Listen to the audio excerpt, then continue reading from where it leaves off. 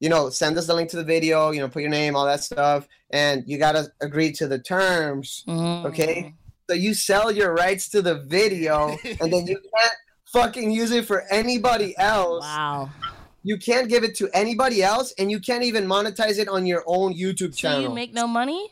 Yeah, exactly. So what I did get a whole bunch of followers on my Facebook page. I went from like 4,000 to like 10,000 in a couple of days, but I was getting offers afterwards telling me that people that work with like shows like Ellen and like fucking crazy like TV shows, they're telling me like, hey, we're interested in working with your video. We can give you some like residual income and stuff like that. And I'm like, dude, no. I got so pissed. I wanted to fly up to Britain.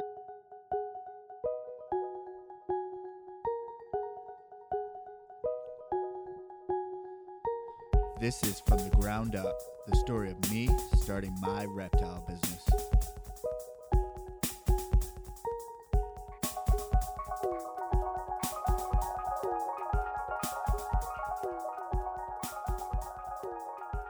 From the ground up, happy Halloween, all you filthy, dirty animals out there. Oh, okay. I thought that was Christmas. Don't worry about it. But it's today we have David from Tiki's Geckos. So, David, if you could just give us a little overview of what you work with and your business. Yeah, so basically I specialize in breeding most of the New Caledonian geckos. That's going to be the crested geckos, the gargoyle geckos. I also work with the Lichianes. But besides the geckos, we also do a lot of like chameleons and other lizards. Pretty much anything that people could want, we could find a way to get it. We either special order it, or a lot of the stuff we breed. Blue tongue skinks too. So just like all of us reptile people, we start off with maybe one or two different species, and we start getting into a whole bunch of different things. Yeah. But that's what I work with the most. Yeah, after a little while, I mean, you get bored with the same thing happening over and over again. So as far as geckos go, I know my opinion on why crested geckos are probably like the best pets you could have as far as for first-time reptile people. Yeah. Can we ask how we got started first? That's a background. We got to go back. So I want to ask, why do you think a crested gecko is the best reptile, the first pet reptile or whatever? Well, there's a lot of reasons. I think is because of how easy they are to care for, because of how soft they are. A lot of people, especially at the reptile shows, when they hold the gecko for the first time, that's when you see their eyes light up and they're like, "Oh man, I never knew it was this soft," because they feel almost like suede or like velvet almost. And I think the last reason would be because of the variety of the patterns and colors. That always attracts a lot of people, just like with any other reptile really, leopard geckos, ball pythons. I think that's why they're so popular too, because just so much variety in morphs and coloration, and there's a little bit of something for everybody.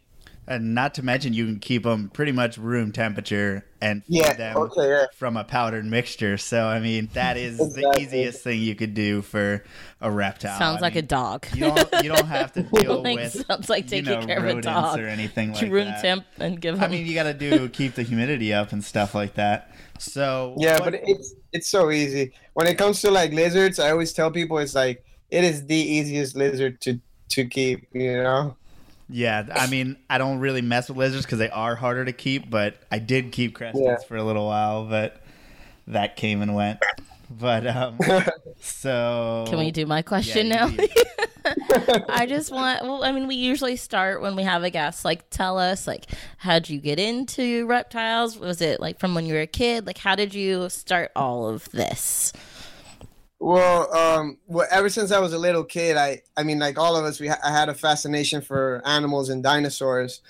And actually, when I was little, I used to have like all the little toy dinosaurs, and I used to know every single name. Don't ask me that now because I don't remember. But yeah, I mean, I just had a fascination with reptiles, and I'm originally from Venezuela. And when I moved here, like people over there don't keep reptiles like they do here. So when I moved here, I saw like a lot of people kept, like bearded dragons, iguanas, and all these things.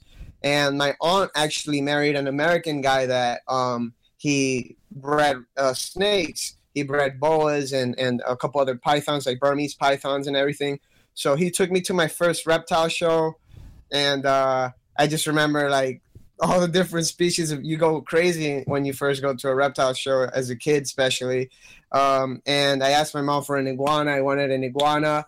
They ended up getting me a bearded dragon, and that just, that started the whole thing. That was like the snowball effect. After I got my bearded dragon, I started looking into different reptiles. Eventually, I came across the crested gecko. Also, I might have been like 12 or so. So I ended up saving up for one. I did my research. I got one. And back then, we used to feed the baby food with we used to just add calcium to the baby food. And Repashy, the Repashy brand is do that. But... Wait, like formula, baby? No, like Gerber, like Gerber. What? Yeah, that's what we used to feed. We just added calcium and the vitamins. We used to mix it and give it to the geckos. So we used to do that, and then Repashy started picking up back then the diet, and yeah, man, I remember getting into it, and then I saw guys like AC Reptiles and all these guys, and I'm like, yo, are these people making a living out of this? So I started a little hobby out of it, and as I saw that when I started this, I was maybe like 18 or 17. I was still in high school. And I saw that I could make a little bit of money out of it. And then I saw that people were making a living out of it. So to me, it was a no-brainer. This is what I wanted to do, I see that you started your YouTube channel like 6 years ago. Is that about the time frame as far as when you got into geckos? Or was there a certain time where you kept and didn't make YouTube videos?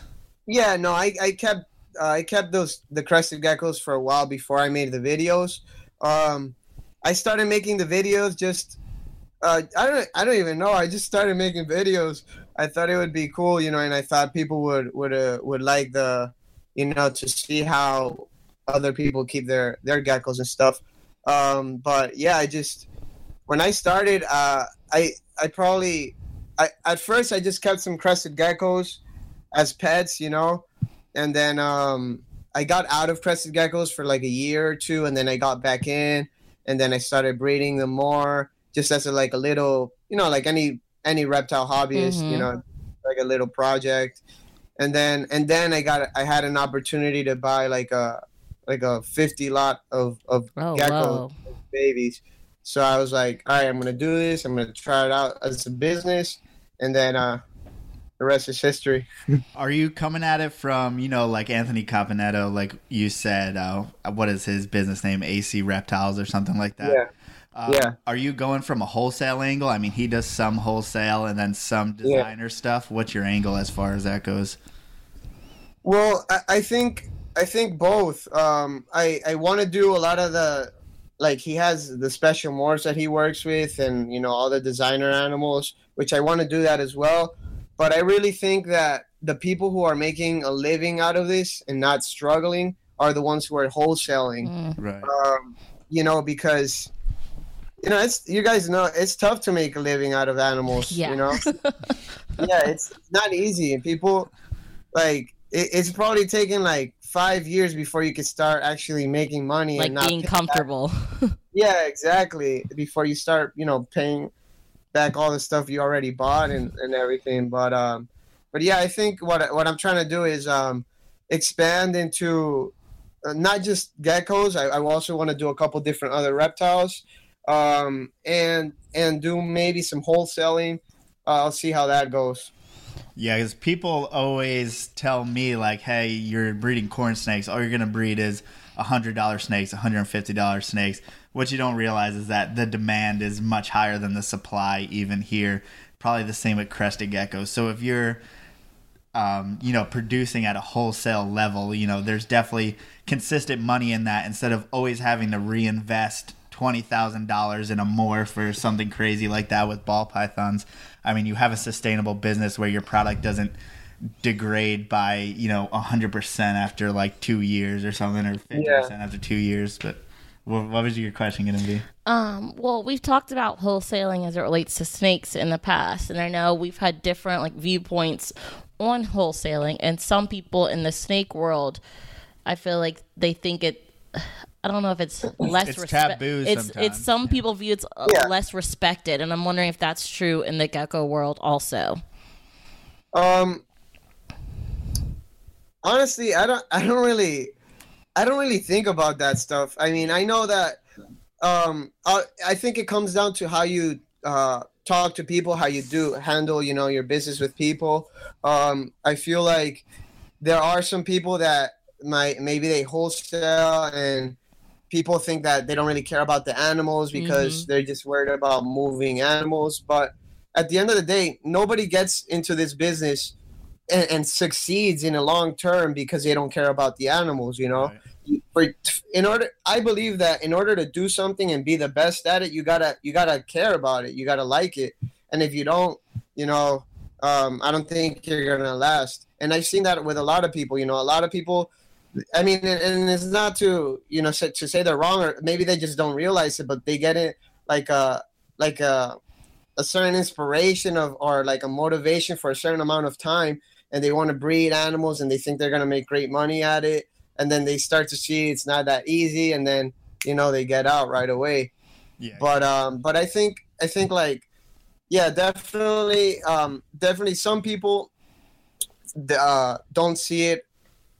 Like they kind of downplay it a little bit, but it is what it is. You can't think about what everybody thinks. You'll go nuts. Yeah, and I think there's so many people out there who they get a collection really, really quick and get a bunch of animals way, way, way too quick, and then once one animal gets sick or something bad happens, then their motivation saps. Yep. And then, so is there any moment? I know there was for me, like when I kept ball pythons, like. I had almost like a quarter of my collection at the time got sick and ultimately died, even though I spent, a bunch of money trying to get them medicine and stuff like that and going to the vet. And so was there a moment like that for you where you had to push? It doesn't have to be half of your animals dying or something, but is there a moment where you almost failed or thought about quitting? Yeah, there have been moments like, I mean, I've never had, like, thankfully I've never had like a big disease in my colony. Knock on wood. Yeah, for real. Like that I lose animals. Every now and then I'll lose an animal out of nowhere, an adult, and I'll be like, what the hell? But, like I don't find the reason. I don't see all the other animals are fine. The ones that were being housed with that animal were fine. So I think it's sometimes some animals die. It's when you're keeping hundreds of animals that's going to happen. But no, I haven't had something like that happen yet. But I understand that that's part of it. I understand that that's part of, every business, every occupation has its ups and downs. And I'm kind of, if it comes, I'm ready to, take it on the chin. But yeah, I mean, certainly sometimes you think like, damn, am I going to be able to make a living out of this? Because, you want to have a family and everything. And you don't know if, like, sometimes you're like, damn, like, I remember, guys, the first time I did a reptile show, I mean, I was maybe like, I don't know, like, maybe like 18 years old or something. Oh, that's young. I didn't sell one gecko. I went there 2 days, the weekend. I didn't sell one gecko. It was a small show, but still, I was like heartbroken. I was like, damn. But so those times definitely question. They test you a little bit. Yeah. But I think that kind of like, I don't know, that kind of molds you into who. It makes it that much sweeter now when I'm doing well at the shows or something or online. Right, and I think it goes out to you being available. People don't realize they need to be available and like out there on social media and market, and people need to know who they are in order for people to buy from them. Yeah. What were you gonna So, say? okay, speaking of that, like we also, okay, number one, let me put out there in the beginning, I don't know shit about geckos. So my questions are going to be very, very basic. I'm going to try not to do too many basics. He knows way more than me, but I know Kept nothing. him alive for a period of time, for sure. But the best way, I guess, is to try to like make connections between the gecko world and the snake world, because I know like A little Because bit. you get crossover people. So we've talked a lot about that, as far as like marketing and stuff, and kind of like the old guy versus new guy thing in that. Now, crested geckos have only been around for 20 years. Yeah, good reason. So, thanks, Google.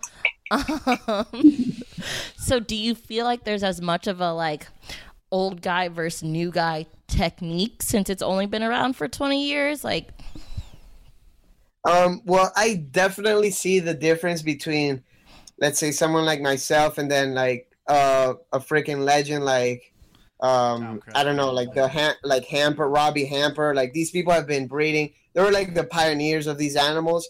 But I see the difference when it comes to like how they market their stuff and how they deal with customers and online stuff. For example, there's a guy that breeds blue tongue skinks. His name is Ray Gerge. He is one of the biggest blue tongue skink breeders in the United States. But he just got Facebook like maybe like this year or something. Oh my gosh. Yeah. So, and I love the guy. He's awesome. He's helped us a lot.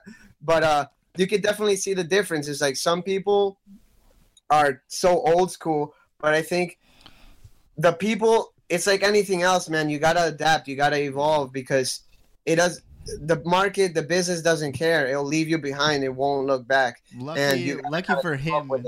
Lucky for him, he's like one of the only guy doing like the northern morphs and stuff like that. So that's why he's able to survive in a place where there's a million crested gecko breeders, a million core snake breeders. That's where us doing this kind of the stuff new guys will differentiate, I guess.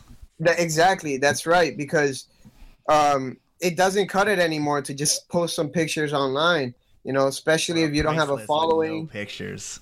Yeah, man, it's a different. The game is changing. It's always gonna change, but it's fun, man. Like I like it. Yeah, for sure. How many animals are you working with? What's the size of your collection? Probably around like 250 Holy adults. shit. Yeah, but listen, the big guys they have like 7,000 adults. Yeah. So I am nothing right now. Ask your comment question. Well, I had a But yeah, I mean, basic eventually I'll get to that point. Why is it called colony and we call it collection? No, I'm talking about you had the question I know, but I have this question now. Why do they call it? Because it's not the whole collection. It's just so. Do you keep your geckos in colonies as far as like breeding pairs and stuff like that? Yeah, I house them together. Usually I'll have like one male with at least one or two females. Unless I don't have a female for that male, then he'll be housed by himself. But for the most part, I'll keep the geckos together. You know, the babies I like to, if it's like a holdback or something, I like to house it by itself just because it's gonna be growing that much quicker if it's by itself. And then as babies, they're all separate. I mean, do you find that they'll like drop their tail or something if you house them together? So the thing is, if you house them together, that's fine. If they're babies and juveniles, you can house them together, but you can't mess up the feeding. If you mess up the feeding, or if you miss a day of crickets, if you're feeding like crickets every week, and then there's 1 week or 2 weeks that you miss crickets, they'll start to nip on each other's tails.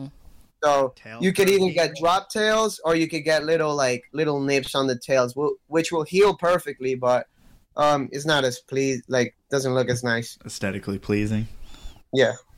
Oh, I thought you were gonna have a question. No, I was just looking at you. Because I know when I kept them, what I read was 1.3 or 1.4, and how I kept was 1.4. But it seems like you are specifically breeding one male to one female. Is that correct? No, not necessarily. It depends. It depends on certain things. Like if I'm specifically looking to produce something, I want to know exactly where the eggs are coming from. For example, like I want to know that these eggs are from this female. Because if you have like 5 crested geckos in a cage, and you just find eggs in the lay box, it's like, all right, who the hell are these from? Yeah. So if I'm doing something like that, if I'm like trying to specifically breed for a certain trait, or if I'm like, if I only have one female for that male, but most of the time I try to give males at least a couple females. And then, especially the nice ones. are you line breeding specific looks, or for me when I did it, I just mixed everyone up, but that's probably the wrong way to go. I was like Dalmatian with Harlequin and whatever. Let's pop up some weird shit. But do you specifically line breed specific things for certain looks? Well, I don't really line breed, like in terms of I will only really line breed if I see something in particular that I want to reproduce, that I think might be something that could develop into something in the future. But for the most part, it's just selective breeding. Like I have a lot of animals from a lot of different lines, so I'll just put stuff together that I think will make really nice offspring, or that I think will like bring out the best in the offspring, basically. That was loud. It was. Sorry. I wish I had a beer, guys. Yeah. It probably seems like we're just like chugging beers over here. You're like, what the fuck are these people doing? But yeah, it's great when you emailed me and was like, is this PG? I don't know what to do. It's like, that's probably a good sign. It's not PG. Yeah, no, because so I told you I want to make a podcast. I'm actually working on it, but I don't want it to be PG, I mean, my videos, I make the videos a little more like, it's not like I'm being super, PG, but I just, a lot of kids watch that stuff, but the podcast is just going to be like normal, and I'm looking forward to making that. We do kind of the same thing. Like my YouTube channel is very... It's not PG. It's just right. It's just because, like, when I'm thinking about what I'm speaking, I'm not going to curse as much as when it's off the top of my head and I'm just conversational. Right. Yeah. But I try to be myself, but it's much harder on video than just talking. But dude, have you guys heard about the new YouTube policies? They're fucking us in the asshole. That's what's happening. Whoa, yeah. PG. So much for PG. No, yeah, they're like... Oh man, that's right. I'm kind of scared. I'm like, what the hell? What happens if they don't like something you say? Did they just like switch you off air? Or so many of our videos, like one of our videos was like sexing corn snakes. Nope, can't have the word sexing in a title. You don't. Ball python. Really? Yeah, they took it away. Wouldn't give us our money for it. Oh my god, dude! Just because it that's had what sexing, like. Yeah, I saw that. They emailed me all the rules, and I'm just going over this, and I'm like, oh my god, fuck, dude, that's gonna suck. And they're gonna learn eventually. I think if someone like Facebook comes up with some type of YouTube-esque video service where you can get paid off of ads, they'll just everyone's gonna switch to Facebook because YouTube doesn't provide any anything for its creators. Like Casey Neistat can't even get his videos monetized at this point, and it's like, that's your fucking guy, dude. That's the thing. It's like, I don't know why you're trying to. You can't nerf the world. You can't nerf the fucking internet, bro. It's like that's the whole point. The internet is a monster, and whatever's out there, it's out there, and kids are gonna find it if they want to. You know what I'm saying? Right. But I don't know. I guess we gotta be all proper now. But I feel like it's only gonna hurt them. But podcasts, you can say whatever the fuck you want, because whether it's streaming live on YouTube, either way, I'm gonna put it on download, and if it's off of YouTube, whatever, we'll just record it. We just can't put it in the title. We want to. Yeah, but it's just, I mean, even with like songs we put that like we know aren't copyrighted, like we get it specifically copyrighted, they'll like come back and try to fight all that. Sometimes you get fucked. It's just really music, but I don't know. They're just on it a lot lately. Well, as far as Instagram, when did you start Instagram in comparison to YouTube? Good segue, babe. That's a great song. You were just going off, and I don't know what the fuck you were talking about. So I was just trying to reel you back in. Well, YouTube, I started first. Instagram, I don't even know when I started. Maybe like 4 years ago, maybe. But I think I felt like I got in kind of late. But now I realize that maybe I was a little early than everybody else. I felt the same way, but I didn't go all the way in for long enough in the beginning. Yeah. I mean, I saw I don't remember any reptile people that were big back then when I started. But I just thought, I'm like, yo, this is perfect. Like, most reptile people just want to see pictures anyways. Right. So I just thought it would be a good, like a good platform for us. And then there was that, like, when Snapchat was taken over for like a year, and then Instagram got Instagram stories. That's when like everyone came back, and there was like a second boom of the Instagram thing. Yeah, I think Snapchat is for a younger crowd right now. A lot of the people that follow us on Snapchat are like younger kids and stuff. But yeah, Instagram. I think Instagram is wonderful, man. It's the best thing ever. So what have you done to make sure you have a shit ton more fucking followers than we have? us? What have you done to differentiate yourself from all the other losers out there like us? Okay. Don't call us losers. Hey, man, we all start somewhere. But listen, I made it a thing to take quality pictures. I invested in. I mean, I did this before I had the Instagram because I wanted to post really nice pictures for online sales and stuff. So I invested in really nice camera, and I was just basically uploading my pictures from my camera into my computer and then posting them on Instagram. And I just hashtag the shit out of it every single time. Every single time. Yeah. What I do is basically I have on my notes on my phone, copy and paste. Yeah. Like for the crested geckos, I have like a certain hashtag paragraph. For gargoyle geckos, for chameleons, like, so that's what I just did. And I just try to like provide some people some sort of like information, something like make them want to follow you, not just because everybody has nice animals, but I mean, if I feel like if you give them some sort of value, like teach them something maybe, or post some fucking cool videos, then they'll follow. I think I need it for the captions. I never put anything. I'm just like the animal, but I should really like fucking talk to I've people. noticed a lot of people put like, did you know, like, random fun facts or stuff about the. Oh. Yeah, and it's important to interact. Like, I feel like that helped me out a lot. I always interact with people, but it takes a lot of time. But it is what it is. I'm always on like fucking something. If it's not Instagram, I'm answering questions on Snapchat or Instagram or some other shit. But it's always like it's constant. It never stops.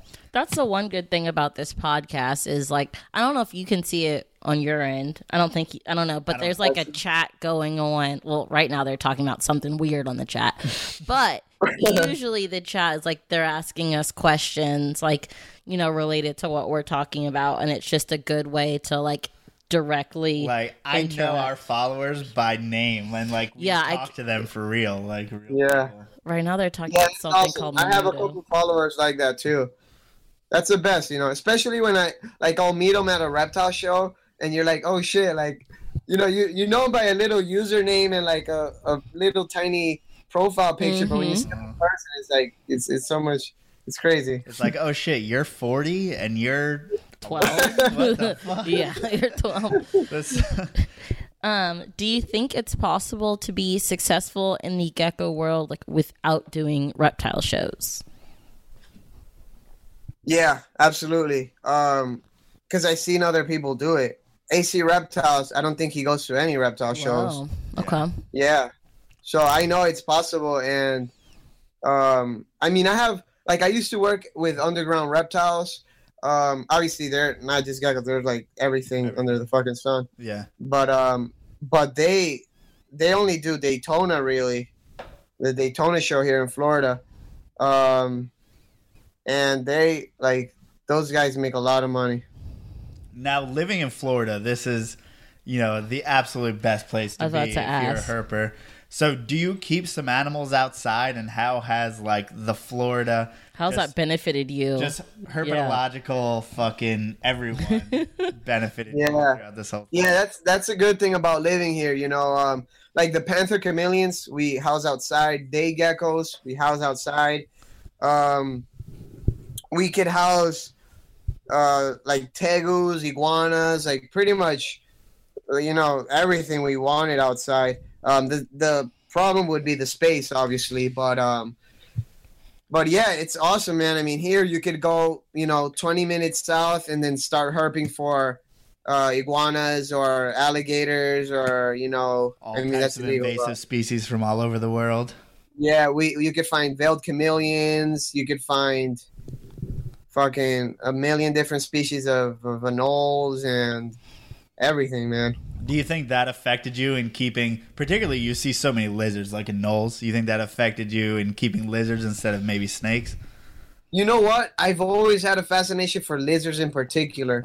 Like ever since I remember when I was little in Venezuela, like me and my dad, we used to go into the rainforest, the mountains. He used to take me there all the time, and I was just like fucking like dumbfounded by some of the lizards you see over there, and I was just so interested in them. Of course, I love fucking snakes too, but not fucking snakes. But I love, but I don't know. I just started with the lizards and the geckos and all that, and eventually I will get into snakes. Personally, I love the blood pythons. I really, really want to get into them. But I just wish I just had more space. I'm actually looking right now into getting a bigger facility because I'm crammed in that room that I have right now. Now, this is something we've been talking about as far as, are we keeping all the animals at our house, or are we eventually going to get a second building? So it seems like you are leaning towards maybe getting a building instead of keeping it in your house. Yeah, exactly. I mean, because what I did is we made the garage into like an insulated room, and I have all the reptiles there for now, for the most part. But it's just crammed right now, and I have basically around 120 square feet. I'm looking into places with 500 or 600 square feet. That way I could really take it to another level, and then eventually, go up from there. Gotcha. So when do you, if you had a business plan, when do you quit your day job and become full-time? What is your day job? What is your day job? So I stopped everything, and I'm doing this full time now. But I also teach Muay Thai, which is, you see my posters in the back. I fucking love MMA and all that stuff. My two passions are reptiles, animals, and fighting and MMA and all that stuff. And I teach that. I've been doing that for like 9-10 years now.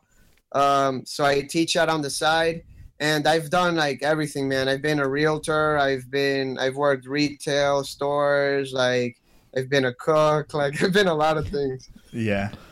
So would you? Nope. Oh, no. I lost it. You look like you're about to ask a question, but you don't say anything.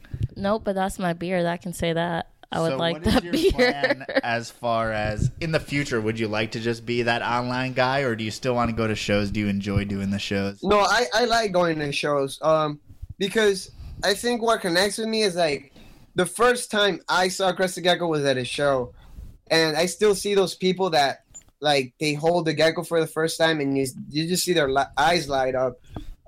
So I like going to shows, and I just see a lot of cool people. I meet a lot of cool people. I've met a lot of great friends through this reptile world. A lot of lifelong friends, and you in the reptile shows you just meet a lot of cool people. And I like to put my face out there. I don't want to hide behind the fucking computer all the time. Yeah, I mean, you see a lot of people, especially in reptiles and stuff, that don't really talk to people very well or want to be social to themselves. They don't really want to be social. So I think it's important that, that first step of differentiating yourself at a show. If you look at like our friend Ryan Sullivan, he talks to even though he's selling retics, he's talking to every single person. He's talking to the 10-year-old who he knows shouldn't buy it. There's this 10-year-old holding a retic, but it's like he's talking to them and talking to their parents, and like he does a really good job with that. So I think it's easy to differentiate yourself that way. Mm-hmm. So, yeah, for sure. And then what other things are you doing through? I saw you doing an auction on Instagram and stuff. Whoa, never seen that. Yeah, even though we get people inquiring about buying stuff on Instagram, it never really converts very well as far as a sale. So how do you go about doing those auctions? So when I first started, the same thing, you get a lot of people that hit you up and they're interested, but it never really converted. But now, like, I'm making a lot of sales through Instagram, you know. But don't get me wrong, there's still a lot of people that, you know, that come and they say they want to buy an animal and they don't really, or they, I mean, that always comes with, you know, that with that many people, you're always going to get like some little kids or something that maybe they can afford it. But yeah, the auctions, man, I saw, like, being in Florida, I meet a lot of these people that are in Florida. Ben Siegel is in Florida. You know, these guys, and I see his auction on Facebook is like crazy. Like, he's always has weekly, he probably auctions off like, I don't know, maybe like 100 animals or something. Damn. Like, yeah, it's nuts. And the great thing about an auction is like, it moves stuff, you know. It moves stuff. You could have an animal posted online, and maybe you won't sell it for the same price. Sometimes you do take a little bit of a risk, but at least you're moving animals, you know, and you're keeping like your that name flow out there and excitement and buzz around your stuff. Exactly. And I think people see that, like for example, the other day, somebody picked up, well, not the other day, it was like maybe like 3 weeks ago or something. Somebody picked up an animal that I usually sell for like $400. They picked it up for like $275, you know, so that's like a good deal. People see that and they're like, oh snap, I got to get on these auctions, you know. So yeah, man, I think I'm just always trying to think about ways how I could, like, you know, keep just innovating stuff. I don't know, I just, because I see what people do on Facebook, and I'm like, all right, well, Facebook auctions are ran by, when it comes to crested geckos, like AC Reptiles and a couple other people, they run that, but nobody's really on Instagram. So I'm like, all right, I'm going to take Instagram. And also, you see that Facebook trends for the like 25 to 55 group at this point. Exactly. And Instagram, you're looking at the kids that are going up. So it's like you're on the offense saying, like, this is going to be in the future. So Ben Siegel was one of the biggest auctions on Facebook because he started so early doing it before anyone else was doing auctions. So I think it's important to note, even if it's not that successful in the beginning, if you're doing Instagram auctions, I think you're just trying to be on the offense and ahead of the game. Exactly. And that's another reason why I'm on Snapchat, you know. Yeah. Like I told you guys, I think Snapchat is a younger crowd. Get on Snapchat. That younger crowd is going to be, you know, 25, 30 years old one day, and they're going to be buying reptiles, you know, and I just, that's how I think, man. I'm in this for the long term. I always tell the buddy of mine who's in the same business, I'm like, listen, this is not a sprint. This is a marathon, you know, and I'm trying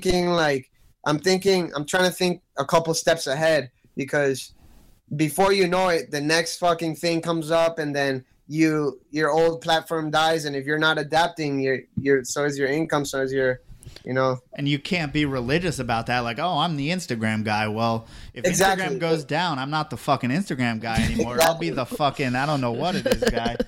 I'll do exactly. There is no emotion. You can't have emotion to that shit. It's like, a buddy of mine is just going fucking viral right now. Like, he's exploding right now. And I've told him, like, you got to be careful, you know. Like, first of all, a lot of people are going to fucking come up to you. They're going to, you know, a lot of people are going to come and try to make a buck out off of you, you know. So you got to watch out for those people. And that stuff it's fake. It doesn't really, I mean, it matters to a certain extent, obviously, because you can make a living out of it. But any day, like I've heard of accounts getting hacked, and then they got to start from zero. Right. You know, things like that. You got to be fucking prepared for that stuff. Maybe I'm just paranoid or something. I didn't think about that. Oh, our measly 3,500 followers. I don't want to start over. Once you get the attention, and if you go viral for one thing, I feel like you got to go rapid fucking offense and just fucking put a bunch of shit out there and try to get people from all over on every platform. I don't okay, yo, so have you guys seen that video? It's one of my videos that a gecko's on my hand. No, I haven't watched any of your videos. I'm sorry. Hold on. No, it's not a YouTube video. All right, hold on. It's not a YouTube video. It just went viral though. It was like a 30-second clip. Like a gecko's on my hand, and it jumps and it jumps. Wait, I did. That's the one you showed me. I did. That's the one I've seen. Okay, there you go. That's all you need to know. So that video went fucking viral, right? this is just a tip of advice for anybody who goes viral in the future. That was the first time. So I was like, oh, this is fucking awesome. It hit like 1 million views on my Facebook page. And then people started calling me. People started hitting me up. Unilad hit me up. Whoa. I'm not sure if I could. All right, so. They're not listening. These people hit me up. And they're like, hey, we like your video. It's awesome. We want to share it. And I'm like, oh, yeah, fuck, that would be awesome. You know, it's going to bring a lot of traffic to my page. No. Fuck that. Don't do that shit.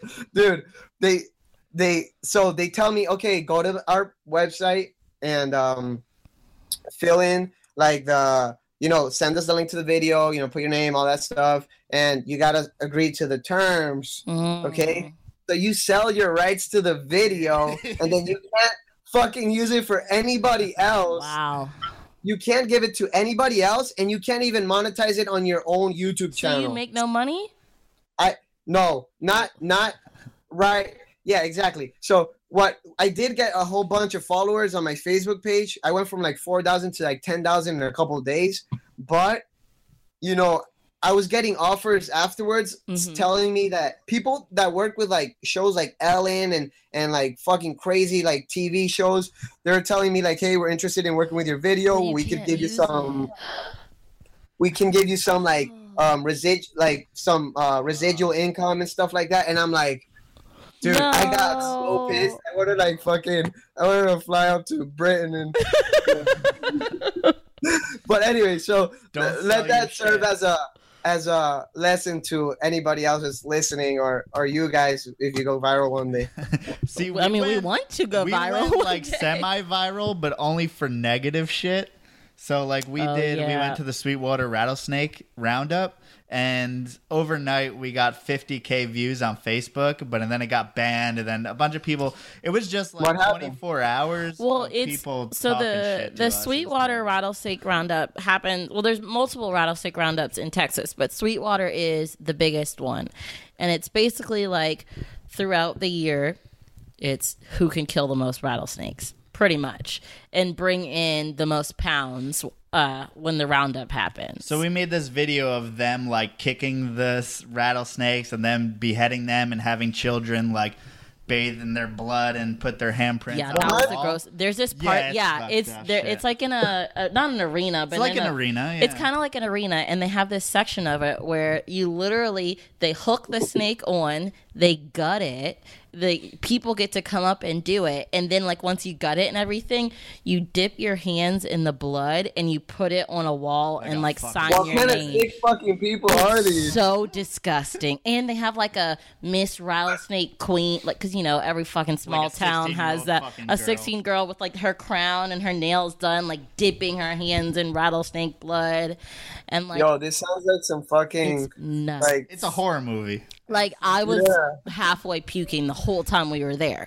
But like the video we made was actually pretty good. But what happened is like it just got banned so quick on Facebook. Because it was too graphic. But why? Because it was graphic. We'll send it to you. It's pretty graphic. So it's like the people who were against rattlesnake roundups reported it, and the people who were for also reported it to get it out. So it's like both sides just reported it, and then people just kept on like commenting. Also, it got lost. Like, liberal. How do you keep it? I don't know how to keep it from getting lost because other people would share it, so they couldn't even see that it was like, but it didn't hours autoplay anymore. So like on Facebook, it's important to have your video autoplay, but if it's deemed graphic, it doesn't autoplay, so therefore no one really sees it unless they click on it specifically. It's a whole fucking thing. But anyway, that was our little side 24 hours of. But yeah, 50K overnight. It felt cool. Oh, we didn't really. Yeah, it's nice, right? But I mean, that stuff it can happen. It's kind of random. I have videos that I'm like, okay, this shit's for sure going viral. And then it's like 50 views or something, and I'm like, oh fuck. But yeah, it's you never really know what could go viral. But do you think you've figured out the YouTube game? Because we have that too. Like our videos that were like, God, this is awful. Like no one's gonna like this. Then it's like blowing up for us. And then the ones we really like, it doesn't work. Like, do you feel like you figured it out somewhat? No, I mean, if I figure it out, I'd be like, PewDiePie or something, like making a living Oh, out of this. PewDiePie's getting kicked off a lot. I don't know if you want to be. If you, I didn't know. I didn't even know. Look, yo, my sister watches that guy, and I was like, why are you just watching some guy play video games? And then she tells me about him. He's like the #1 YouTuber, and I'm like, oh my fuck! Like people just watch him play video games. I'm like, damn, I wish I could do that. I just play video games and I get paid for it. All he had to do was not do Nazi propaganda films. And, yeah, but he did, and he got in trouble. And but I mean, it wasn't. It was out of fucking context, just like everything else. yeah, but didn't he do something else? I think with the YouTube, I don't think I figured it out, but I've been working with this company that helps me with my videos and stuff. Okay. And they always give me like tips on like how to name your videos. Like if you just put, for example, like Crested Gecko eating is not as exciting to somebody as if you put like you won't believe what this Crested Gecko will eat, like some shit like that, you know. Like for some reason, I mean, I get it. Like it works, yeah. Yeah, but that's the part that I need to get better at, because sometimes I just kind of like put whatever. Right, very literal. That's how our brain thinks. I can try to be way too honest about it when I should just bullshit more sometimes. Right. No more sexing corn snakes, you gotta say. Yeah. You or something like that. I don't know. How do you even say that? Like right, I don't know. Male or female? Male or female. And then they're like, don't assume the gender of the fucking corn snake. All my corn snakes are non-binary, so it's kind of weird. Dude, it's so bad. I don't know. But yeah. I know what I wanted to talk about before, but I forgot to bring it up, is you have a business partner, correct? Yeah. So, Manny, right? Yeah, Manny. Okay, so what made you decide to get a business partner? How did you meet him, and do you find that you have a benefit to having, a business partner? Well, I actually met him in high school. He was a friend of mine before we did any business together or anything. He was just a friend of mine. We became really good friends after high school, and I actually sold him his first Crested Gecko. And I kind of got him into reptiles a little bit, and then now he, like just like me, he kind of saw the possibility of making money with it, and he saw, oh, people could actually make a living with this. So he started, working with me. And yeah, he's been doing good, man. He's the one who mostly does the chameleons and the blue tongue skinks. Okay, do you keep your collection together, or he keeps at his house? No. And just kind of split the capital. Yeah, well, the way he keeps it at his house. I keep my stuff at my house. But when we do get that facility, we'll be putting everything together at one facility. Aren't you so lucky your business partner lives with you? Well, my business partner's got to start spending as much money as fucking things. So like you're basically doing Crested Geckos at your place, and he's doing more blue tongues and chameleons. Yeah, I'll do like Crested Geckos, Gargoyle Geckos, some of the other Europlatus. Yeah, I do some Europlatus here and there. He's focusing really a lot on the blue tongue skinks, and I'm gonna get some blue tongue skinks for myself too. He actually sold me my first blue tongue skinks. So it's pretty cool how it comes full circle. I sold him his first Crested, and he sold me my first blue tongue. But yeah, so he does a lot of that. He's focusing a lot on that because we think, especially with Brian Barczyk and all that, he's been saying that blue tongues have been coming up, but he's the one who's driving them up. Makes it come up. His popularity and his videos are the ones who are bringing the blue tongues up, you know? Right. So we've gone into the blue tongues. And yeah, and they make awesome animals too, man. They're really, really beautiful, especially with all the colors. The northerns, shit, you can tell. I can't. They're so gross to me. I'm sorry. They're so gross. Listen, I still think they're stupid and awkward looking animals. They're so gross. But after you hold them and you like see them in person, they're like, oh, they're pretty cool. I think the because when I had a blue tongue skink a while back, I had a Merauke or whatever, one of those imports, but I used to make specialized like greens and fucking blended up. Good Lord. stuff Too and much meat. work. But it's like now they just do dog food. I feel like dog Yeah. food is gonna end up being what the baby food was to Kresty's back in the day. So I feel like maybe we can do a little bit better than dog food. Do you have any opinion on that? So yeah, from what I'm no expert, obviously, but from what I've learned about that is that blue tongue skinks in the wild, they're very how do you say that? Like they're disposable. Like they dispose of like carcasses and all the bad shit basically. Oh, I didn't know that. Yeah, like they'll eat everything in the wild. They'll eat like anything. So dog food, like dog food has a lot of protein which they need, and it has a lot of the I don't know. Manny knows this shit better than me. A lot of but the compressed, basically- petrified animal parts and whatever. the Right, fuck. exactly. So I think it's always good to put variety in the diet, but yeah, I think you might have a point because a lot of people, Rapashi being one of them, is developing like a all-in-one blue tongue skink diet where you just kind of Oh, like wow. mix it with water and it makes like a gelatin, and they love that stuff. So yeah, it might be one of those things that it might be in a couple years we might find out like, oh, maybe this wasn't the best thing, you know, and people will start feeding whatever. Are you whatever's in happy the you don't have to deal with rats and mice? Yeah, kinda. Do some of your lychees and stuff? You ever feed them rodents? Yeah. I feed them like little hoppers or pinkies and every now and then, and even the bearded dragons sometimes too. Just to see a gecko eat a rodent is cool. Yeah, it's What's yeah, so it's cool about it? It's just a gecko. It's just, you know, Yeah.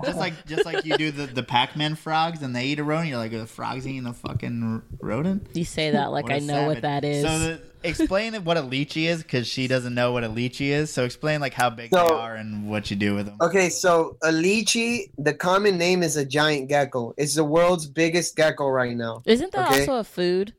I'm sorry. Aren't there little I don't know what you're talking lychee about. balls? Nah. Little I mean, I'm sure you could Let- eat it if you wanted to. I don't know. Okay, sorry. But yeah, it's the world's giant, the biggest gecko. It gets up to like the biggest ones can get up to like 15 inches and like 500 grams. Holy And to put it into in perspective, a crested gecko is like 45 grams average, and maybe like 9 inches Okay. with the tail and everything. So it's just a big meaty animal. you know? Mm-hmm. And now, do they require more protein than a crested gecko, or what's the difference there? Yeah, well, they could be maintained on those diets as well, but yeah, I would if somebody's starting off with a lychee or something like that, I would definitely say add some pinkies into the diet, maybe some roaches, crickets. A lot of times they don't eat them right away, but there's this method, kind of like braining a pinky, you know, where you kind of like take the head off and let the juice. You do that with a cricket for a lychee, and a lot of times they'll eat it. So I definitely think it's really important to give them, you know, that extra protein, because they are in the wild. They're more predatory than crested geckos and the other geckos. And do you feel that I know that there's a diet with insects in it for cresties, so there is I forgot what the company is, but it's crested gecko Pangea. diet with insects. Yeah, Pangea. Do you think that suffices, or would you rather give them live prey, and why if you prefer live? Well, I think I always give live stuff, even if I'm feeding the insect diet. I always tell people you still feed live, because I think the nutrients, especially when you're gut loading your insects and all that stuff, if you're you know, gut loading with carrots and kale and all these different things, it's giving the animal a little bit more variety, which sometimes in captivity they're not getting all the variety they need than they're getting in the wild. So I always tell people to gut load them. And I don't know, I just feel like the real thing is always better. Yeah, sometimes keeping it simple may be the best option as far as old school goes. I think sometimes people don't realize that what you feed the prey actually matters when it comes to Oh yeah, absolutely, dude. Absolutely. You see that with the growth of animals too. Like if you're feeding shit, you know, if you're not gut loading your crickets or something, it's just kind of like feeding like empty calories or something, you know? Right. basic question. What's gut loading? Like, so gut loading is like feeding your crickets high quality ingredients. I mean, like kale, romaine lettuce, carrots. So it's essentially not having just, them eat not all just the like stuff you want them to. yeah, Being not a just good like person potato and giving them good stuff. Like, it's funny there's a name for that. for nutrients. Okay. Yeah, I mean, Just- you want. Just being a good What's keeper is what it up? sounds like. No, To, like, I mean, no one thinks of feeding their crickets. Have you ever held a gecko or a absolutely lizard? not gonna ever. Well, no interest. Didn't you Really? end up holding that satanic leaf gecko? No, I watched you. No, that one is cool. I've thought fucking of amazing. though. I do like those. If we fucking, Those are incredible. they just eat fucking roaches. If I we don't want any okay, part but of yeah, that we shit. can't do that. Yeah, they eat insects So only. tell me how to keep a satanic fucking leaf gecko without feeding it No. roaches. Without feeding it what? Roaches. You can feed it crickets. Do you feed all your Europlatus and stuff like that? Do you feed them roaches? Yeah, but mostly crickets. But they'll eat roaches too. But yeah, crickets. The roaches. The good thing about roaches is they don't smell like crickets. But just look at them. Yeah, I know.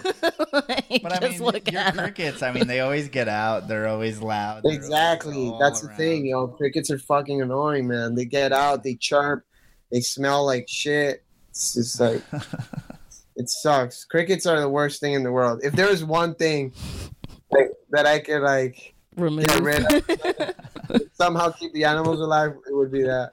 Yeah.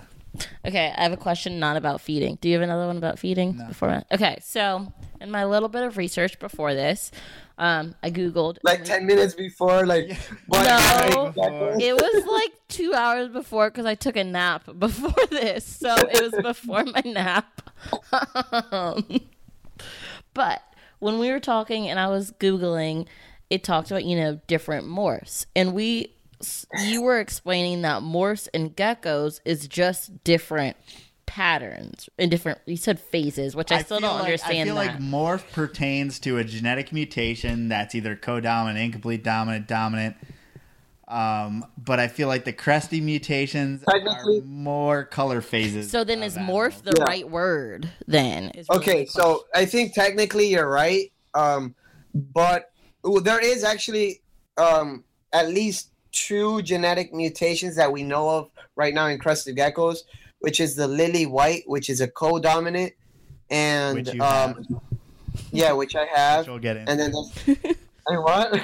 We'll get into that, but also Okay. the Yeah, Xanthic, right? And then the axanthic is the other one, which is recessive. But most of the other stuff is like polygenic. It's like if you breed like the 2 reddest animals, you'll get really bright red animals in the next generation, things like that. And then there's some other morphs that are. The thing is about crested geckos, they don't have like a wild type. They don't have like a Mhm. normal. The normals are. There's a mix, there's like the ones that they found in the wild were like flames or like patternless or brindle. So like we don't know, we don't have like a blank slate to work from. But there are certain traits that you could tell, okay, this is kind of like the Dalmatian trait. It passes along almost like a co-dominant. Because there also is like a super Dalmatian, but yeah, like the weird thing about that though is like you could breed 2 geckos that are not showing the trait and still get babies that have Dalmatian spots in them. So does that mean there's That's head why or something? It's not, but then it's not a co-dominant. You know what I'm saying? Right. Yeah. So it's like, exactly. So It acts that's the like thing. codominant sometimes and nothing other times.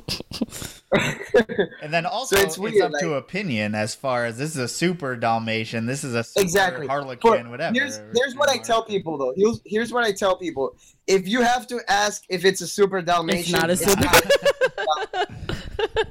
if you see an animal and it's just fucking covered in spots, you're like, oh, that's a super Dalmatian. You know right off the bat. If you have to ask, don't worry. Don't even think about it. And I've heard people mark things as like ink blotter or something like that also, which What would be is like that? large spots on the Oh. Dalmatian. Exactly. Yeah, there's like people call the ink blots are like the really big spots. Sometimes it's like a cluster of spots that form that. But is that really that's not a morph? It's just I guess technically it's not. it's confusing, especially when you come from the snake world where everything seems so binary, like genetic. Like there's just the genetic the guidelines. But I mean, and you're working from a stock of like how many animals? Maybe like 50 animals in the beginning, or a gecko. Yeah, exactly. The fact that you have a gecko that they thought was extinct and now you have all these different color phases, I mean, I think it's pretty amazing and goes towards like how the gecko survived in the wild. There's way more animals here in the States than there's way more animals in Florida than there are in actually New Caledonia. Right. Like there's just crested geckos are so prolific. Like they just breed so well, and they're very they're strong, genetically, they're because originally we started with like, I think it was a group of like around 50 animals. I think that's what Alan told me, Alan Rapashian. He said that he just started popping up different things in his colony, and he just called it, like a Dalmatian because it had spots, a pinstripe because it had the lines, and he kept kind of like line breeding those until, now there's hundreds of thousands of crested geckos being produced every year, and they all stand back to a small group of animals. I mean, it makes it a cool market because like some people like Dalmatians and some people like Harlequins, and it's really up to their personal opinion on what you want to pick up. And then obviously there's levels to where there's really crazy Harlequins and stuff like that, but I mean, it's a pretty even. I mean, as far as you see all the designer geckos and stuff, are you working? Is all your stock originally from that wholesale lot, or have you branched out from there? No, I've gotten a lot of stuff over the years from different people. To this day, I still like to add some new blood into my lines and see where I could take a certain group of animals, and projects. But I'm like, I try to diversify the blood. I mean, to as much as I can, but yeah, I'm always looking to add new animals and branch out and all that. Now that we're talking about new animals, tell us about the lily white, how it's different from like a regular, you see a lot of those cream colored geckos, and what you plan to do with it in the future. All right. Okay, so the difference between a lily white and a high cream gecko is basically the lily white is a co-dominant.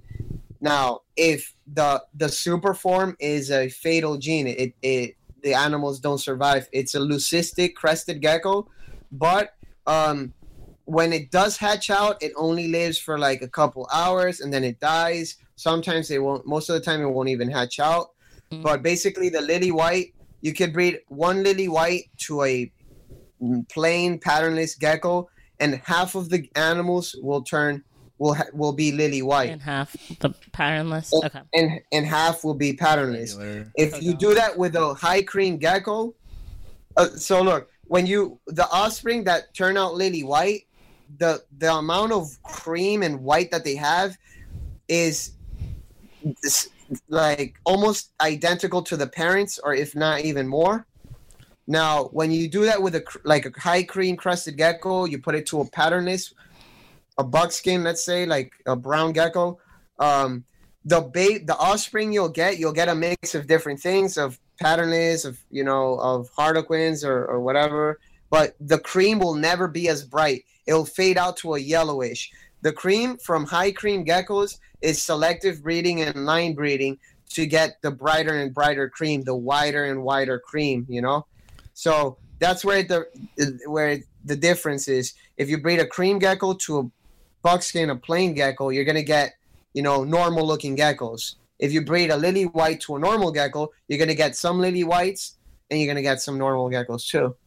Now, does it benefit you to only breed them to things that aren't, high cream geckos, so you know the difference?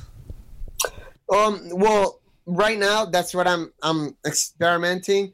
I breed it right off the bat. You could tell as it hatches. You could tell it's a lily white. I mean, I have a lot of experience with it, so I've seen a lot of babies hatch, obviously, so I could tell right off the back it's different.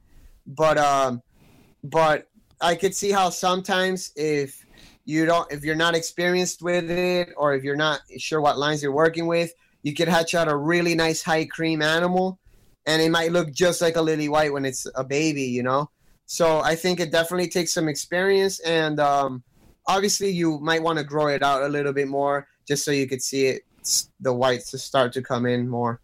Okay, now if we took other things as an example, say a spider ball python or a jaguar carpet python, where Just about to they ask both, that. when bred together, create a deadly form of a leucistic snake, Exactly. but it doesn't hatch out of the egg. So, but those both have neurological issues in the regular codominant phenotype. So, do you Are there see neurological? if you see any difference in the lily whites as far as maybe neurological issues or anything different than a normal crested? I haven't seen any difference right now.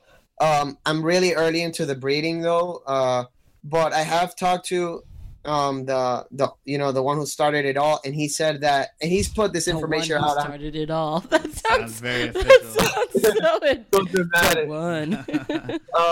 He said that for the most part he has about, he said, I think it was like 5% will hatch out with some sort of like little tilt in their head, he said, I think it was. Like spider. But he said that the trick to that was to incubate cooler. If you incubate warmer, you could have more problems with the offspring, or you'll have like less a percentage of hatching that is lower, you know. So you want to incubate a little cooler than usual, and so yeah, that's another thing, you know. I mean, Interesting.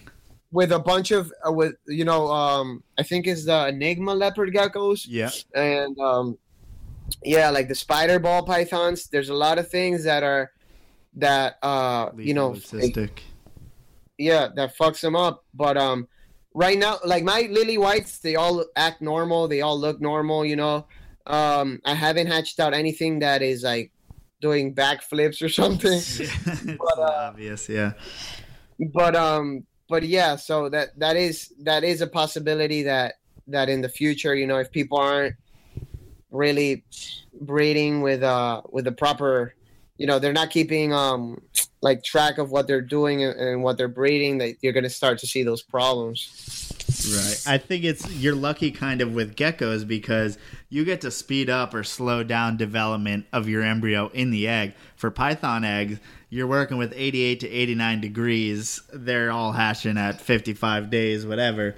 But with geckos, maybe that slower development at lower temperatures makes it somehow fully develop more as far as the neurological thing goes, which is really interesting. What were you going to say? I was just going to ask for a very quick, short, and sweet synopsis of the breeding process of crested geckos, because that wasn't included in my research.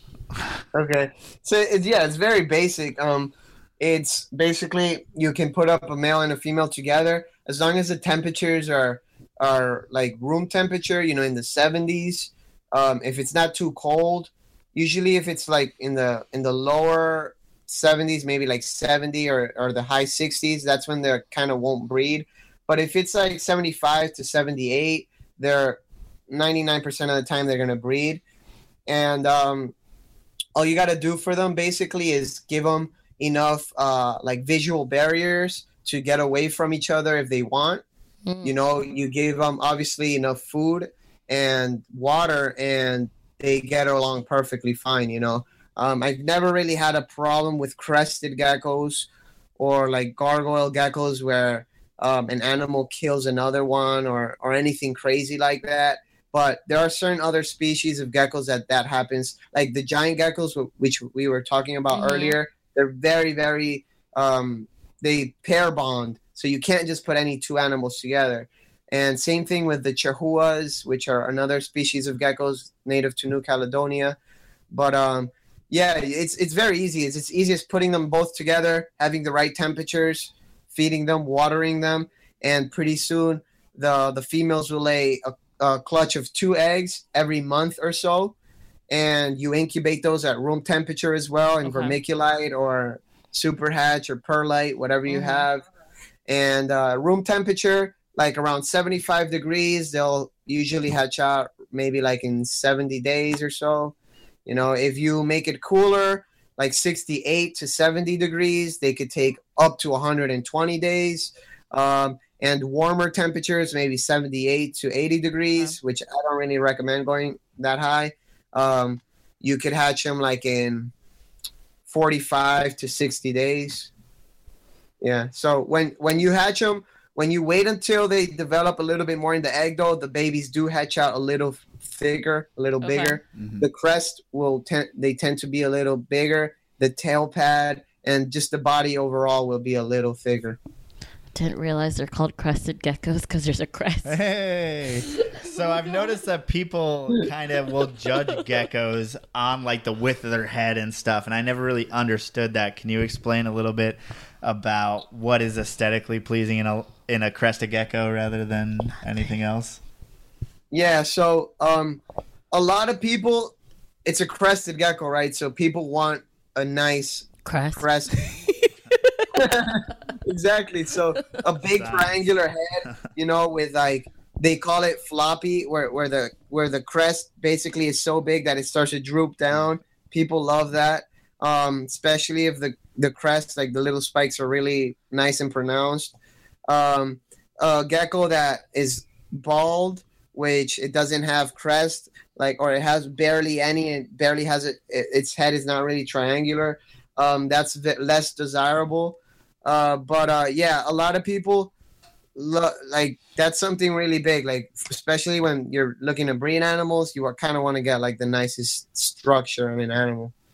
Right. And does breeding temperature that affect it directly? Crustedness. Yeah. So like if you incubate longer, if you incubate cooler, the baby will be in the embryo longer. It will take more time to absorb like the yolk and stuff, and it'll make it a little heftier, a little bigger. Right. So I mean that's the same exact thing with corn snakes. So yeah. Sorry.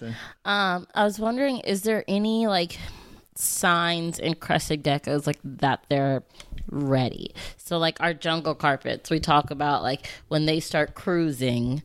That shows like the males are start hunting, like they're ready to make some babies. So in cresteds, is there any sort of like, I don't know what the word I'm looking for? Some type of sign that they're ready to breed or ready to order of size. Well, the females might start laying infertile eggs, and usually when they do that, they're usually of size already. And the males, you'll see they develop like a bulge underneath the tail base, where their hemipenes are at, and they vert their hemipenes, and they lick their own hemipenes. So once it grows balls and it sucks its own dick, then you're ready to go. Exactly. Oh my god. Okay. So the crested geckos will suck their own dick when they're ready to go. Well, Marilyn Manson. Hey, is that true? You know Marilyn He Manson? says it's not true. I believe it. But No. But Marilyn Manson, he grew up around where I live right now in Coral Springs, and the owner of Underground Reptiles used to be in a rock band or something, and they were buddies back in the day. Yeah, so small world. Yeah. Holy shit. So wait, where in Florida do you live? I'm in South Florida. I live in Coral Springs. It's called it's like 30 minutes north of Fort Lauderdale. Okay. So I feel like we can't go this podcast without suggesting, even though he's a gecko person, suggesting that he goes to Southeast Carpet Fest in Cape Coral, which I don't know where that is. Cape Coral's South Florida too, isn't it? Yeah. Do you know where Cape Coral is? Yeah. How far are you from there? Probably like an hour or so. Okay, well, we're gonna drive like 13 oh hours, Jesus, so we say that. So Southeast Carpet Fest is going to be the first year but there's other carpet fests all around the. Basically, just a bunch of snake people getting together. But it'd be still interesting to go. It's going to be at. But I'm wondering. Whose house is at it? Dave Palumbo's. But I'm wondering, as far as meeting people in South Florida, you went to Ty Park's place, right? Oh, well, that's way cooler than Southeast Carpet Fest. Never mind. Do you know who Dave Palumbo is? Yeah, I've seen him. The ex bodybuilder. Yeah. I call him. I'm not gonna say what I call him. Don't say anything. But Southeast Carpet Fest is gonna be in May. No, it's gonna be in February. You don't even know your stuff. I'll talk to him Sorry. after. God damn it! What the hell? Well, we're rolling. Okay, go change the subject then. I was trying to talk about Ty Park. Okay, then do it. So, did you go to like Iguana Fest, or why were you over there? Were you just taking a tour? Yeah, I've gone twice. I went once to take a tour, and then the second time I went for Iguana Fest. My buddy has a business where he deals with like a lot of the predatory birds, like owls and falcons and all that. So at Iguana Fest, we had a booth, and I was just hanging out with him and kind of helping him out. And we were just there. Ty has so much land. So much land, so many. South Florida, does that set a precedent as far as you're gonna have to have all these lizards, or are you trying to stick within geckos? No, yeah, I definitely want to expand to other lizards. Especially living in Florida, I could really use a lot of that natural sun that we get and the weather, which is perfect for reptiles. But that, I think that's gonna take some time to build because land is, it's expensive. So Right. I gotta build up to that. Right. I mean, it would be very nice to pick up a few rhino iguanas and just keep them out of the Grand Cayman iguanas and that stuff. But I mean, as far as like Tom Crutchfield, someone who keeps like snakes outside, would you ever consider doing something like that? Maybe, I don't. What kind of snakes does he keep outside? He keeps pretty much everything he owns, as far as like even retics and stuff like that. He'll have out. In, I have seen cages, and I mean, people are very like iffy about that kind of stuff. But why? That's what I'm saying. I mean, it obviously survives and thrives out there, and I mean, he clearly knows what he's doing. So I don't know. People are just like, South Florida is not Indonesia, but. Then again, either is your fucking plastic box in your exactly. bag. I mean, fuck. Exactly. Neither is that tub you have them in. But I mean, I don't. Yeah, if I'm keeping lizards, I'm gonna keep like those type of lizards, iguanas, tegus, all that stuff. I for sure keep it outside, no problem. Yeah. The snakes, I guess if I did Burmese or things like that, I would keep it outside. Clearly do well out in the wild there. Exactly. Do you keep your cresteds in tubs? Yeah, tubs. Okay. So do you think there's a downside to keep them in, like, some people keep them in exoterras or even fish tanks and shit like that? Yeah, the downside to that is it's really heavy. It's expensive. I mean, obviously, if you have a gecko as a pet, obviously you don't want to keep it in a fucking tub. It's ugly. But if you want to have a collection or a business, you got to keep them in tubs. It's so much better. It keeps it actually, I say it's better than actual glass enclosures because it keeps humidity in better. Mm-hmm. And it's not as clear, so the geckos kind of have a more secure. They have a better understanding of the barriers. Better sense of security. Mm-hmm. Last week, during our podcast, I think someone was watching from Germany or something, and they're saying that they keep things as natural as possible. We all thought that was like. I just don't know how you have a business when you're keeping everything in huge things. Like, it's just not possible. I mean, there is a reason why all the biggest reptile breeders in the world are in the United States. And let me tell you something. I understand those people. That's cool. But if I was rich, if I could do that, I would. That's awesome to me. Like, it looks so cool. Mm-hmm. But there's no way you can maintain. There's no way you're gonna pay for all that. You have to have a whole house, like a separate and house. the animals really don't care, because if the animals did care, you would see a decline in production and the lifespan of animals. You would see higher stress levels. With at least when I'm speaking about geckos, the animals don't care as long as their basic requirements are met: food, water, and basically hiding spots, which is for them. They're gonna be fine. They're gonna be a-okay. So a lot of people, I get that all the time. On YouTube, whenever I show my my tubs or something, every now and then I'll get those people from Europe, and they'll be like, "How could you say you love your animals if they're in tubs?" And it's like, the animal doesn't know what the fuck it's in. It doesn't care. It just wants to. As far as I'm concerned, I'm doing them a service, not having them in the wild. You're readily giving them food and water. Like, I think that's pretty much the best survival thing ever. Yeah. You'll never see a crested gecko as fat as they are in captivity in the wild. They're all like skinny as hell. Yeah, it's like people are so bugged out about the looks of their animals. In the wild, these things have fucking 10 ticks on them. They're eating rodents that look like dog shit and all types of things. They have scars, maybe missing an eye or something. Yeah, exactly. The other time, not so long ago, we were herping and we found an iguana with a BB gun stuck, like where the skin had healed over the BB gun, and we felt it, and it was hard, and we just pulled, popped it, and it just a BB came out. That's some straight Florida shit right there. Popping BBs out of iguanas. Feeding our alligators and shit. That should be the name for this podcast. Darren, who talks about all the weird things he eats out of Florida. He was on here earlier. Yeah, he's on from the South chat. Florida. We got a lot of Florida people. This guy Raz in Miami, he's in South Florida, and he said he gets giant anoles, frilled lizards. That would be nice as far as, for corn snakes. I would love to be just around all the. Oh yeah, of course. There's a bunch of corn snakes that you could find. Yeah, just they're all the time. Freaking everything in Florida. Everything. But as far as, I feel like I had a question, but I just forgot it. Oh no.